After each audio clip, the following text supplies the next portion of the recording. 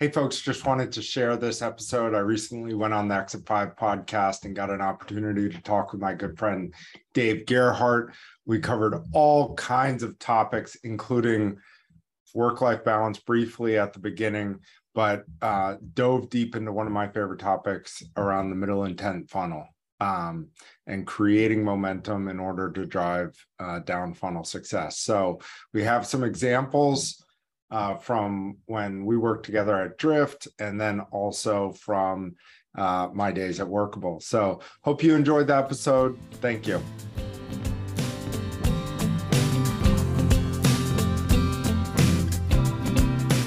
Okay, hello. John Short is a friend of mine. Can you quickly tell the story about what you said when you called me the other Friday and we talked for the first time in 3 years and what happened? Yeah, so this was, I think, one of the best things to ever happen to me. I think you've arrived. I'm on the phone with Dave. We're catching up for the first time in like 3 years. And all of a sudden I hear, Daddy, I waved to you. And you said, oh, did you see me through the window of your school bus? And then he goes, hey, John, gotta go, and hangs up on me immediately. 3 years I haven't talked to you. But like that's the goal, right? It's all about getting back to the family. So well, it was cool. No, I didn't even think of it like that. But like, I think you and I we haven't talked in 3 years, but we have a good enough relationship on a personal level, I think, where you knew that was like not a big deal and it was okay to hang up. And I knew you'd text me later, but I looked at my phone later and you're like, I just learned so much about you in that that moment. And that was cool. And I just wanted you to tell that because that meant a lot. Yeah. That meant a lot to me. I'm like, okay, cool. That's good. I have that's the priority. I've seen it go the other way where you have to sacrifice. You and I talk about this a lot, where like, yeah, you build a great business, but you don't see your family and you know, that I feel like you can have both. And I think one thing that you and I have always connected on is that line of thinking. Yeah. We had an investor in one of the companies I was working at a couple of years ago, Brad Feld. And I remember he was talking to us, or I was reading a bio about him. And this guy's like big time. Like he's written a ton of books and had invested in a couple of big gaming companies. He's had a lot of success. And he was like, no matter what happens, if somebody from my family calls, I like leave the board meeting, whatever I'm doing, pick up the call to make sure I'm there for them. So I always thought that was cool. And then you and I have been talking about Tom Brady and how he's throwing away his family. They're not throwing away his family, but like the decision. And whenever I don't know, there's a lot to get into there, but like the decision to play 1 to 2 more mediocre years of football rather than spend time with his family is just not what you and I are about. Yeah. I haven't watched football in like 5 years, and I had to Google. How old is your daughter? Right when she was born. Like I went from like full blown. Yeah. I went from full blown football addict. Like I was doing fantasy football and like literally going to my friend's house for 10 hours on a Sunday and ordering food and watching Red Zone, and like my fantasy football team was like the most important thing in my life. No joke. And now, like my neighbors will invite me over. My neighbor like invited me over to watch a Thursday night football game. And I was like, no, because you got to go. Like I'm trying to build a relationship with my neighbors, but the game is on I go to bed at 9:00. The game doesn't fucking kick off until 8:30. Okay. And then I got to go and like try to do small talk and pretend like I know what's going on in football. But yeah, I fell off so hard after like my daughter was born. Just because like, and this, I'm not judging anybody. If that's your thing, like I'm addicted to golf right now. And so like releases other places. Right. So this is not a commentary on like whether you're obsessed with football or not. However, for me, it was just like, I wanted to hang out with my with my daughter and my wife, and like I just have a hard time. Like I can't sit still for like 30 minutes anymore, and so I can't imagine like sitting on the couch for 6 hours and watching men who are younger than me play a sport. Anyway, there's just it's like I just is not important Not anymore. always younger than you, right? And Tom Brady's Yeah, like, okay. Well, but yeah, so to your point, like did you got how many? You got 6 rings? Does he have 6 rings or 7? yeah, six. All I right. don't know. He's 6 rings. Obviously, like bro, just hang it up. Yeah, and like to me, it's not just the wife, right? It's the whole family situation. Yeah, but John, who are we to judge? We don't know. Who we don't Yeah, know. we don't know. I've never been the GOAT. All right, let's talk about B2B marketing. That makes sense. So basically, long story short, is John has been a marketing leader, and people poo-poo on the term expert, but in my mind, you are an expert in B2B SaaS and B2B marketing. John was at Workable. We almost joined our forces like at Drift back in the day, but John ended up going and starting his own agency where he now works with a lot of B2B SaaS companies on full funnel growth, SEO, SEM content. And we've always just kind of jammed and gotten along because John kind of has this philosophy on like, growth through expertise and content-led growth and not just like the solution isn't just like go spend $100,000 a month on ads and generate a bunch of like, shitty ebook downloads. And so I've gotten a lot out of working with you, and I'm lucky to be able to like bounce ideas off of you. And I started recommending that founders work with you. So that's our backstory. But maybe with that context, and people can go look up your company. It's John Short, and the company is Compound Growth Marketing. So that tells you what he's about. Mine would be like flashymarketing.com. John is compound growth marketing. All social media tweets.com. Elias at Drift would always just give me shit, be like, what are you doing, writing tweets right now? And I'm like, man, kind of. Just give you, it's October. We'll put this out quickly, but it's October 2020. Obviously, it's tough sledding out there for B2B SaaS companies. Like, what are you seeing? And then like, where are you seeing people pull back, and where should they be investing, or how they're thinking about marketing right now? I just would like to hear your perspective. Yeah, so I think especially over the last couple of weeks, I am lucky in that I have a portfolio of clients, and I'm constantly talking to people in the market who work in B2B SaaS to understand what's going on in the industry. And I feel like we have started to see some pull back in the B2B space. I've seen a couple of layoffs happen over the past couple of weeks. I think companies continue to look for efficiency. So the nice to have longer term projects that take a little bit longer to play out are going to be tougher to get done over the next couple of months, next couple of years, maybe, or sorry, next year, over the next year.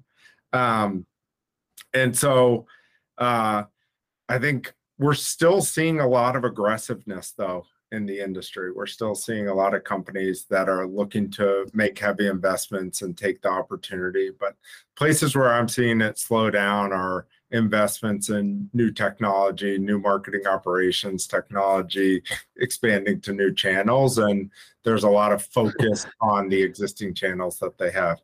The way John said that was very nonchalant, but I think there's this really fucking important thing in there for people that are listening. Excuse my language. In B2B SaaS, most of the listeners to this are at B2B SaaS companies, and a lot of them are selling sales and marketing technology. And what John said is like the reality check of what's happening right now, which is a lot of people are not buying new tech right now. It's very hard. Nobody's going to just go on LinkedIn or do wherever and say, but I can tell you that is the reason people are buying. People are not buying right now. And that can be very challenging from a, what should we be doing in marketing standpoint? Yeah. And I think that's what companies are up against a lot right now. And it's very hard to sit in those meetings as a marketing leader, exec team, and just be like, this is how the market is right now. But instead we just kind of like expect marketing just like optimize the shit out and just make magic happen. But I almost wrote this last night, but I didn't. But it's really hard to be a nice to have product right now. And unfortunately I think that you can't just changing the marketing copy is not what makes you nice to have. It has to be a fundamental like product level discussion, you know? Yeah. Yeah, I think so. And I think the last 10 years, really, we've also seen, we've also learned, right? SaaS came around, I don't know, I kind of date it back to like HubSpot, Logman, Salesforce. Since that period of time, there was a period we went through like 5 to 10 years ago where we were like, we're going to get this software. We're going to enter in our email address, enter in a password, and boom, it's all of a sudden going to start working for us.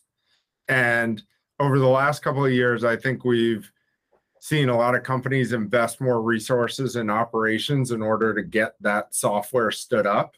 So if you're working in-house and you're looking to get buy-in on getting more software, I think going to the economic buyer in your organization, whether it's the CEO or the CFO, and having a plan to show if you want to get new software, and it might be seen as a nice to have.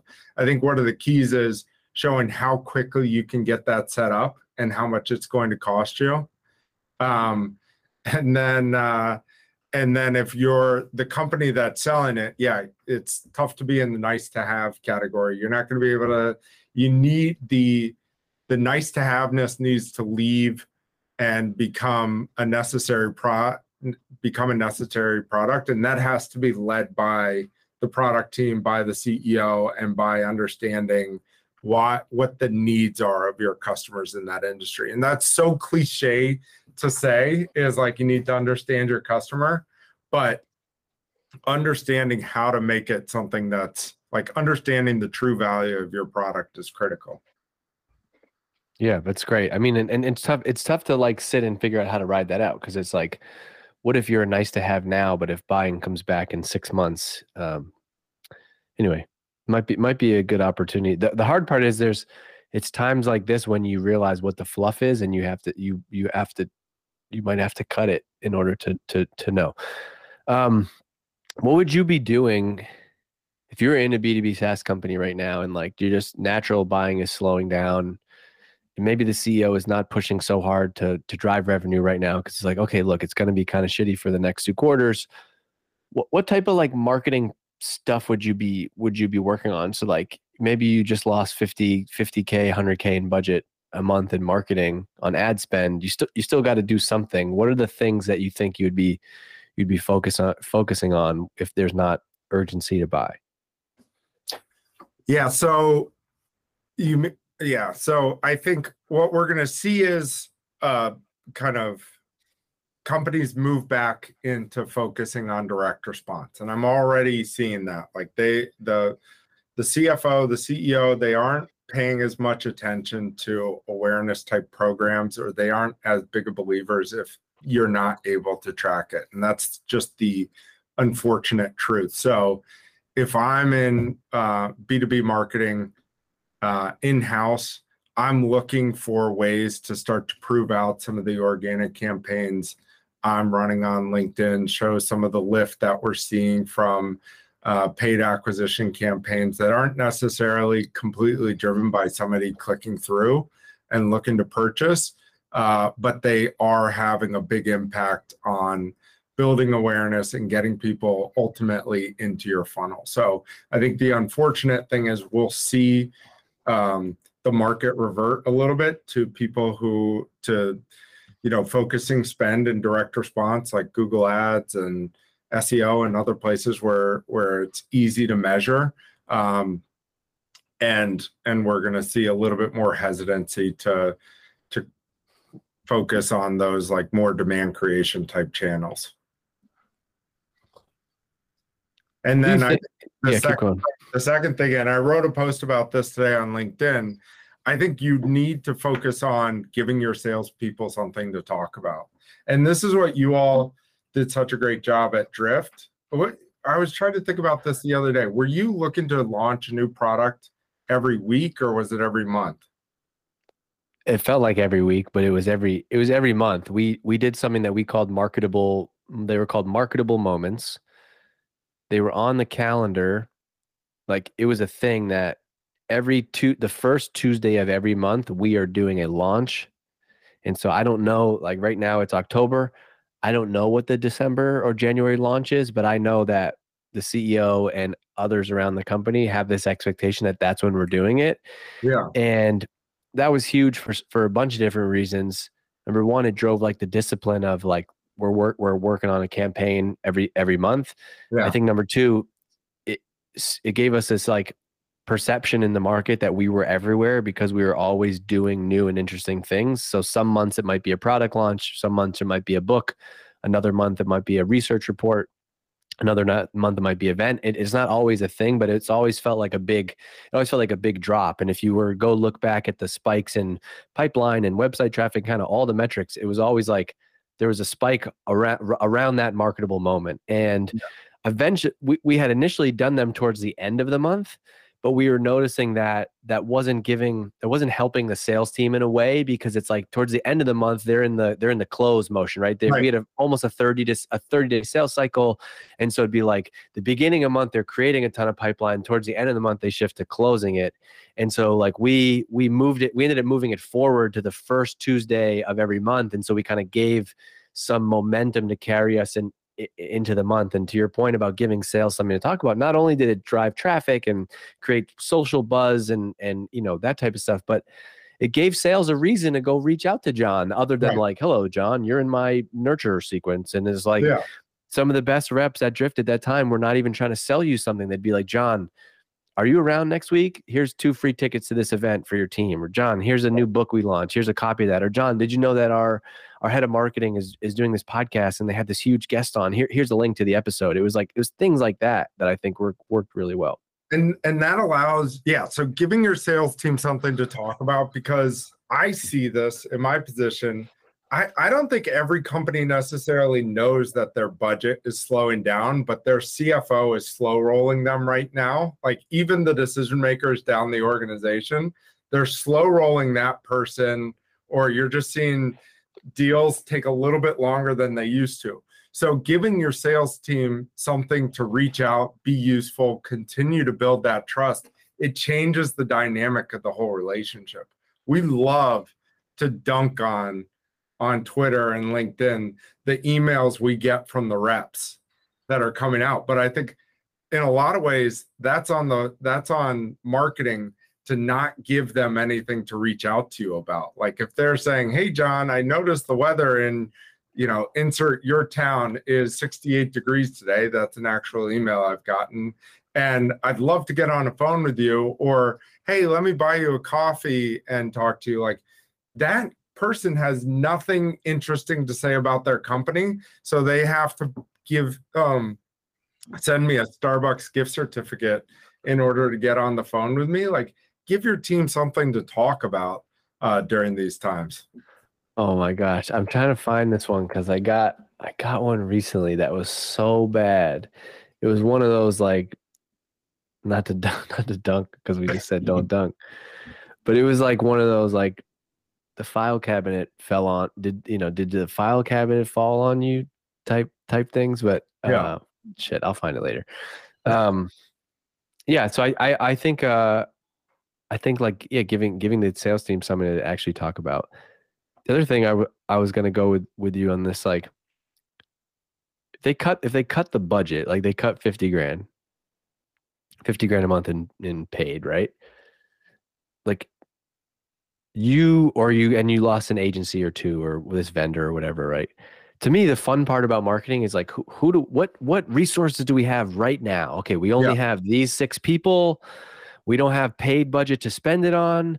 Like, I think sometimes people like why we make bad decisions because we have all the options, but it's almost like when you don't have, so it's just like, it's me, John, a video person and a designer, and we have no budget. Well, fuck, what are we going to do? Like, to me, that's the fun of marketing. And like, that's the stuff that I love. And so it's like the teams that can be creative and like think about that, and like not where everything becomes so stressful. Like, man, we don't have any budget. We don't even have any team. Right. Like, is there a way where you can flip it and turn it into a positive thing? So like, what is the cool thing? What's the thing that like the 4 of us could do, or the 3 resources you do have, right? Like I love that type of stuff. And so I just want to like push people to try to think like that. As said easily by the guy who's not under pressure at a SaaS company right now. But like, Yeah, but it's the back against the wall. And I think the cycles in the economy are, I always compare it to the forest fires that happen out west, where the whole forest gets burned down, and like that's your gigantic budget.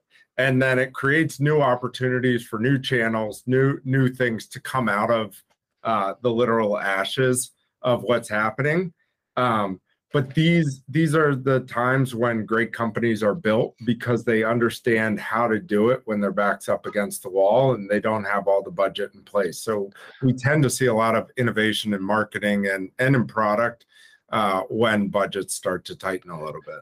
Well, like if you're the company that just had that budget cut, like maybe now's the time to be like, all right, we're going to go all in on LinkedIn organic, and we're going to use like the founders page and one other page, and we're going to like, nobody in our niche, nobody in our industry is like has interesting things to say or is entertaining or funny or educational in this niche. We're going to go hard on LinkedIn in the next 3 months. Then maybe like the economy comes back and you get your budget back, and now all of a sudden you've built this like new channel that you can use to further amplify things. Like I think if you can think like that, that's how you're gonna not only just continue to make progress at work, but I think like personally, like develop your career as a leader. And now's the time to go try those new things, I guess. Right.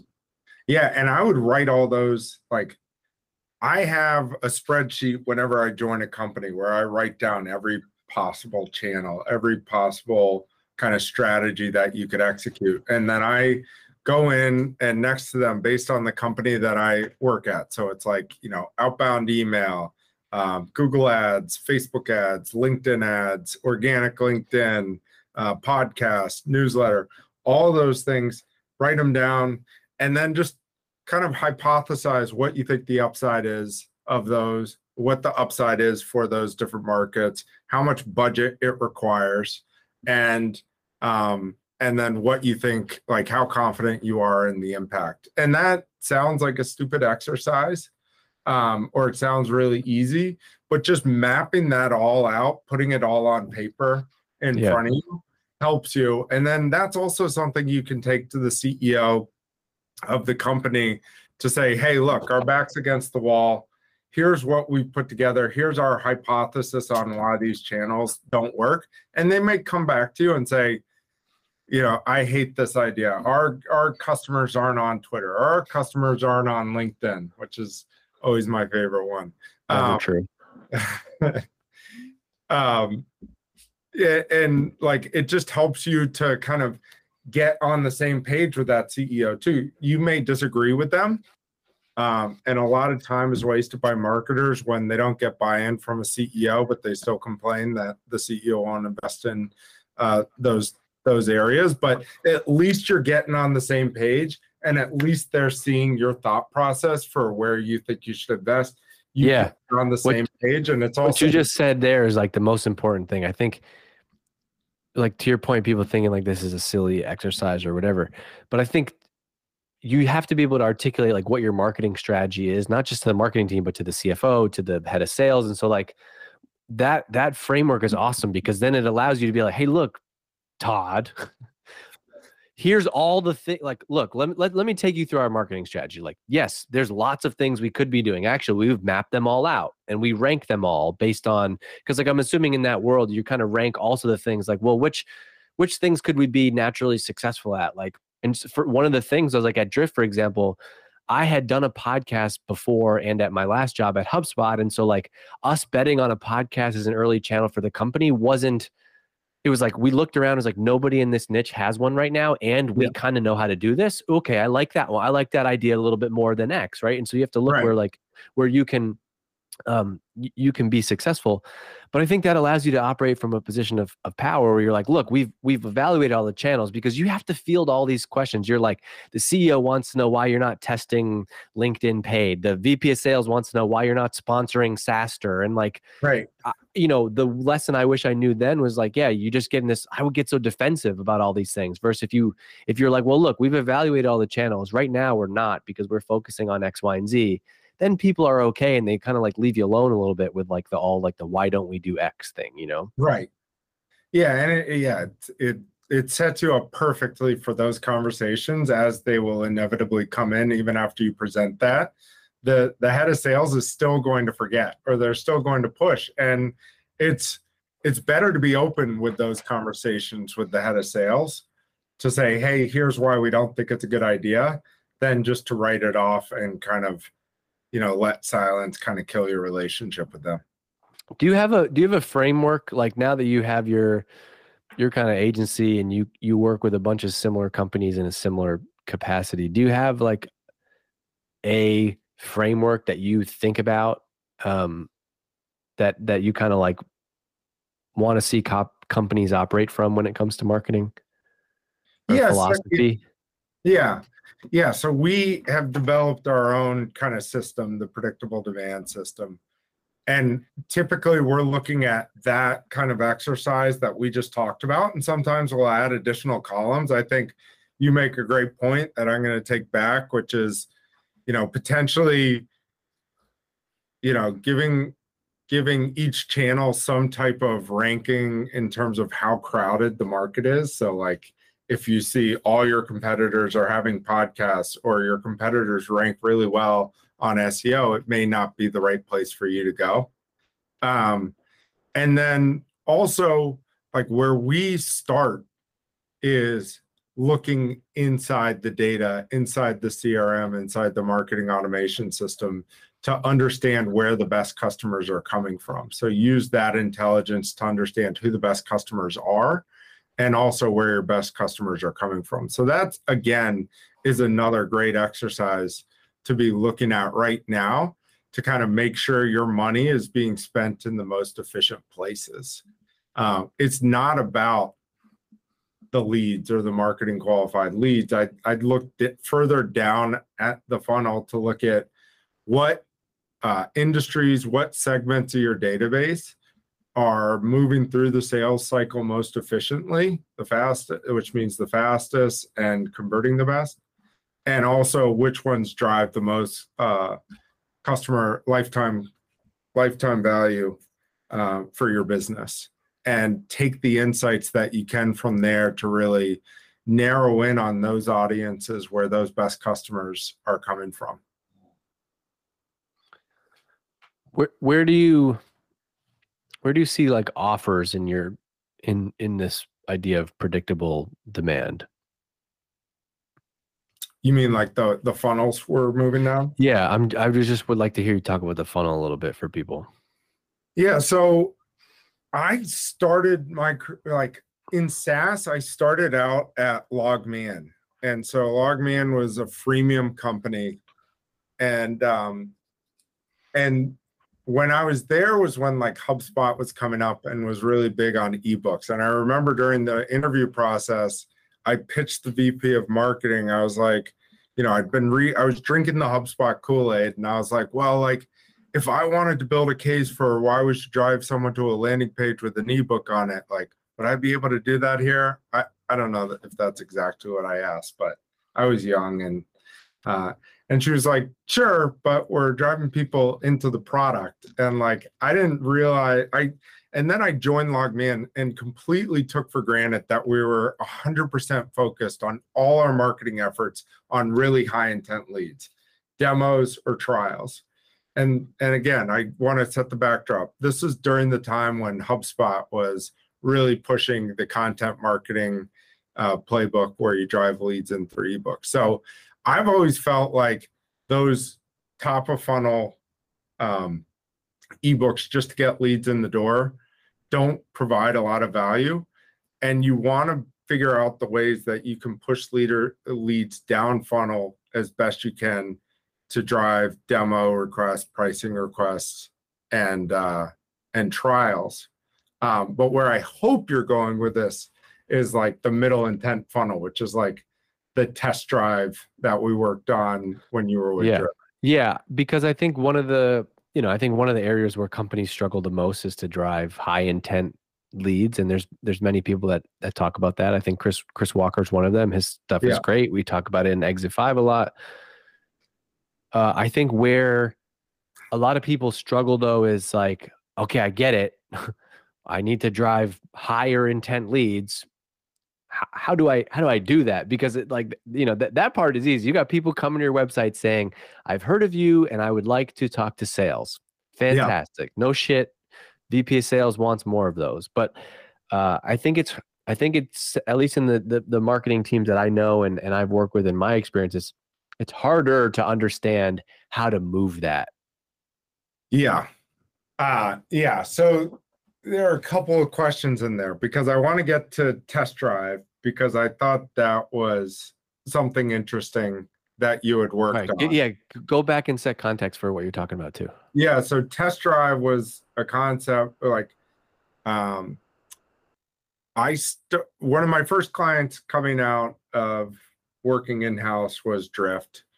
I think one of the first weeks that I joined, you all had developed a funnel for users who didn't want to start a trial with your product. You guys didn't want to do ebooks. You didn't want to do the HubSpot playbook at all, even though a lot of you had come from HubSpot. You wanted everything to be a trial or a demo, which is Yeah. great. Let me tell you, I'll tell you the demo. challenge.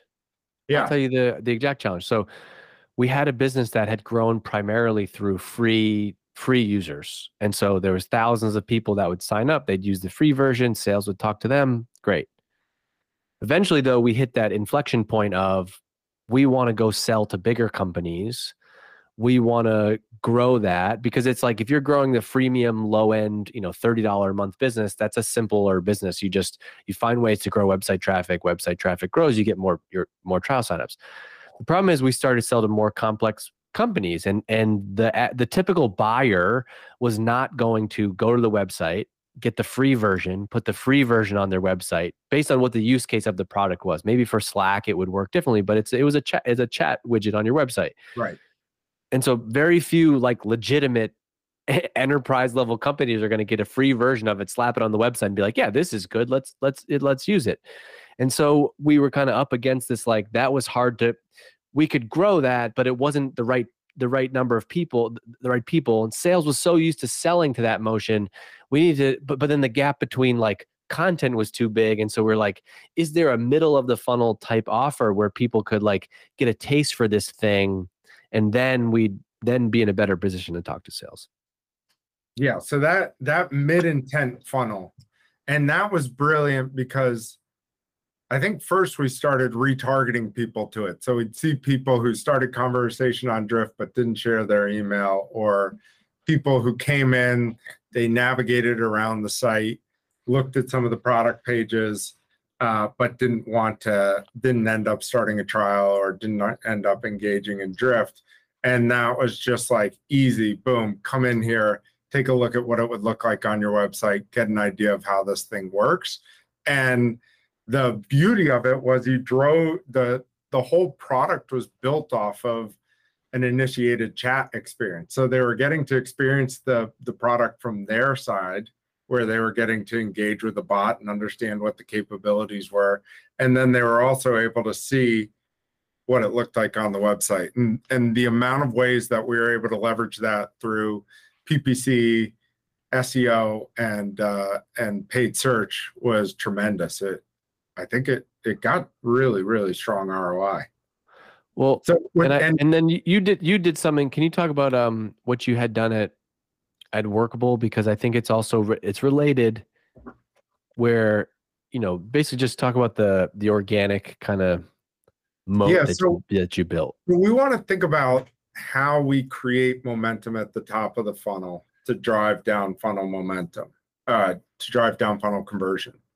So at Workable, we had 2 years before I started, there were 150 job descriptions that an intern wrote and put them up on the site. After the first month those job descriptions were on the site, they drove like 100 visitors. And so they didn't have the patience for it. And they just said, forget about this.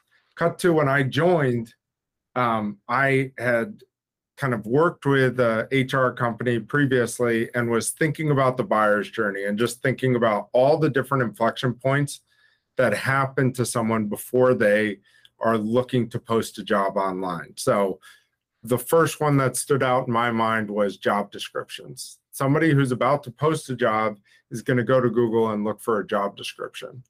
And so I found out that this intern had created all these 150 job descriptions 2 years ago. When I went into Google Analytics, I saw that none of those job descriptions were driving a ton of traffic on their own. But in total, they were driving about 25,000 visits a month. And so in order to capture more of the traffic from those users, we built a funnel from the job descriptions where they could go take a look at the job description. They were at that point copying and pasting it. But what we did was we created a call to action that said, post this job description out to 15 plus job boards. Click here to start a trial. You click on it. You'd go to an editable format of the job descriptions of that job description. So you can make changes and personalize it for your company. And then you started the trial from there. And the beauty of that was we saw that users who came in got users who signed up for a trial had like a 10% conversion rate, which is great. Users who came in, started a trial, and then posted a job converted at like 30%. And then users who came in, posted a job, and got 10 plus candidates would convert like 75% of the time. So the way we had users entering our product was setting them up so they already had a job posted and were likely to get even more candidates from there. So I think that's another good example of how you can take one intent that somebody has and turn it into like down funnel velocity in order to make them better leads. And so how do you think about coming up with those types of offers? Because I feel like a lot of what your approach is rooted in this type of thinking where you basically go back to who are you trying to sell to, and you kind of map the different pain points and questions that you have and create content. Can you share your philosophy on, I think you know where I'm trying to go with that. Yeah, so I build out a buyer's journey for the user. And this is like one of the first things that you do, right? Yeah, that's one of the first things I do. And so in general, it's usually like I create a spreadsheet with 4 columns in them, one for awareness, the other for pain, and the other for in-market users. In the case of Workable, which I think is a slightly better example, we had a workflow inside the tool that looked just like life cycle stages inside of a CRM. You'd have sourced candidates, you'd have a bucket for sourced candidates, you'd have a bucket for candidates who had applied, you had a bucket for people who were going through a phone interview, then an interview, and then the offer stage. And so I basically just took a screenshot of that, put it into a presentation, and then mapped all the different types of content we could create for each stage in that hiring process. So before candidates were sourced, we had people would be looking for job descriptions. While candidates were being sourced, we had information for how to recruit people on LinkedIn. We even did one for Snapchat, which was really interesting and got a ton of traffic. A lot of people were looking for how to recruit on Snapchat. And then we had, during the phone interview and the interview stage, we created interview questions. We created a lot of content around developing the interview process. And so that was kind of our foundation. But behind that is, I call it inflection points for companies. What's going on at that company that's going to lead them to need to use your product? And so in a lot of the companies that I've worked with previously that are in the marketing and sales space, a company that raises $30 million in a Series B round, we know they're about to scale up their sales team.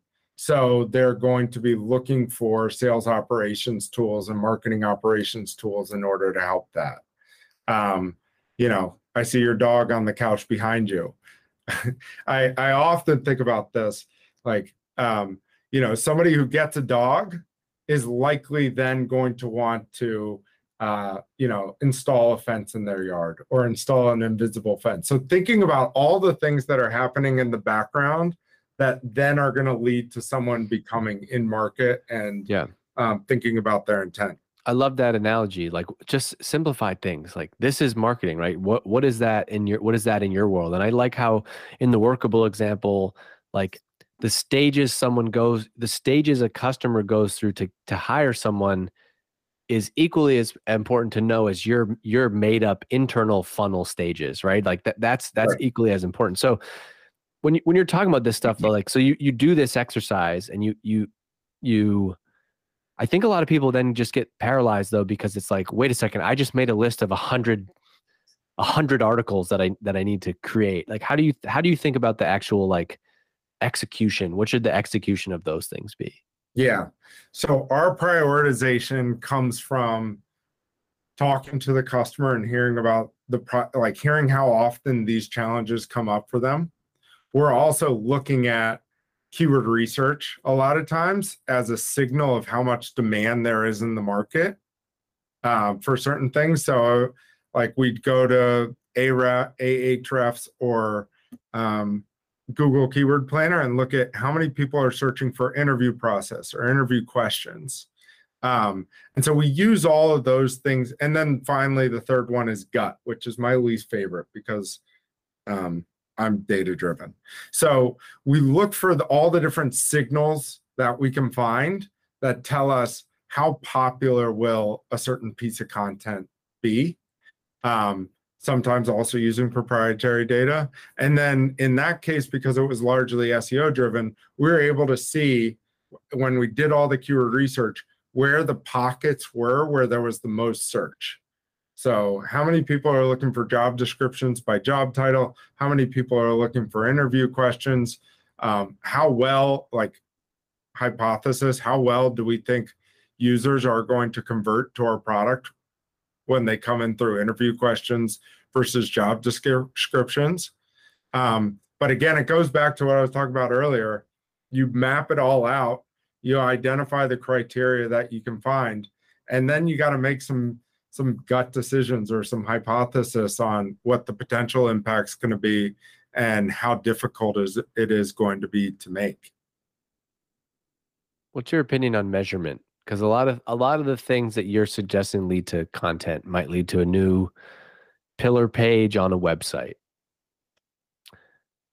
I want direct response, easy to measure pipeline driven from that page, John, but that's not the reality of it. How do you measure the impact of some of those things? I guess with SEO and SEM, it's easy, but also the content of those pages is also not necessarily direct response driven. It might be, here's something about your job or your role that's interesting content, but it's kind of also like not a direct connection. You don't just like serve up like a, hey, do you want to get a demo on that content and have it convert, right?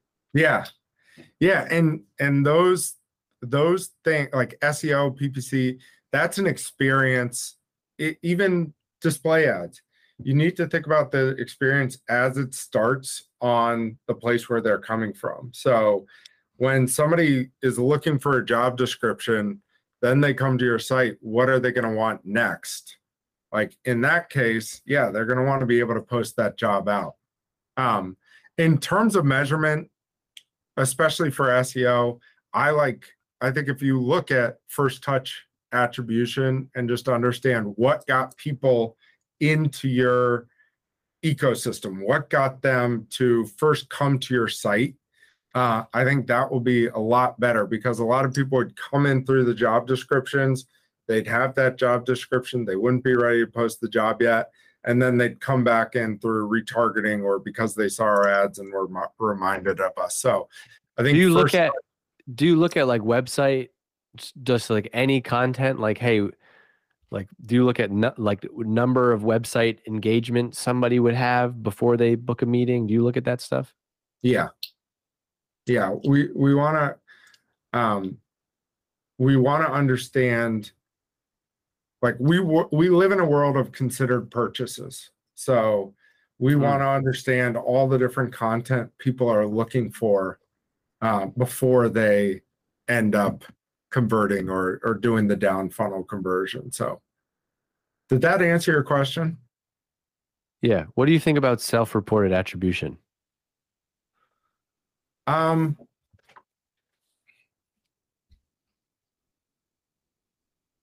I think it's something, it's a great way to get a better understanding of some of the things that really stood out in your customers' minds. So I think it can be really useful there. Over the last 4 years since I've started working in sales, I can hear in the conversations that I'm having how people found out about us, like why they're looking for us, what's going on at those companies. Like they will often tell me. So I think it's more interesting to collect that information through your SDRs and your AEs, because they will be they are a great source of inspiration, because they can tell the excitement and tone of people when they're talking to them about how they found out about a company. I think it tends to give more attribution to some of the stuff that is going to drive more recall, which is really important to understand, but it might limit the amount of value you put into something like Google Ads, like non-branded search, where they're not necessarily always going to admit that they went to Google and searched for, marketing automation software or something like that. So I do think there are downsides, but it's a great tool to have in your tool set. Well, I think it's like you're just supposed to use all these things and like triangulate. Like, right. Marketing attribution doesn't tell you what to go do. It's not like a formula, although soon it will be with AI. You just plug it in, it does your marketing for you. But I think that's like you hear what the sales team is saying. You see what you're saying through software attribution. You see what self-reported attribution is saying, and then still ultimately you're making a bet. And so for you, like as the founder of an agency, you're like, okay, I feel like based on what I'm hearing, we're going to go do more of this to get new customers, right? That's ultimately, you still have to like place a bet. Right. It's okay. Triangulation is the best way to say it. It's not, there's no one source that can drive 100% of your decision making. And that's a good thing. It's going to slow down how quickly AI replaces us as marketers. Yeah. I tweeted the other day, which is a joke. I wasn't like talking bad about any of the tools. I think they can be really useful, but I said it was more of a reflection on me as a writer. How like there's no AI tool that will replace my complete disregard for grammar and like facts. Yeah. That's going to be how we know. It's scary. It's scary. Like if you've heard like the Joe Rogan, Steve Jobs stuff, like it's scary because like lots of people are gonna, the fraud and like framing people, making shit up about people is gonna get really scary. Yeah. Anyway, that's a whole side rant. Okay, John, we'll have you come back in 2 weeks, and I think we'll make this a recurring thing, because I want to keep talking to you for an hour, but you got bills to pay, and I got bills to pay too, so we got to go. All right, sounds good. Thank you for having me on.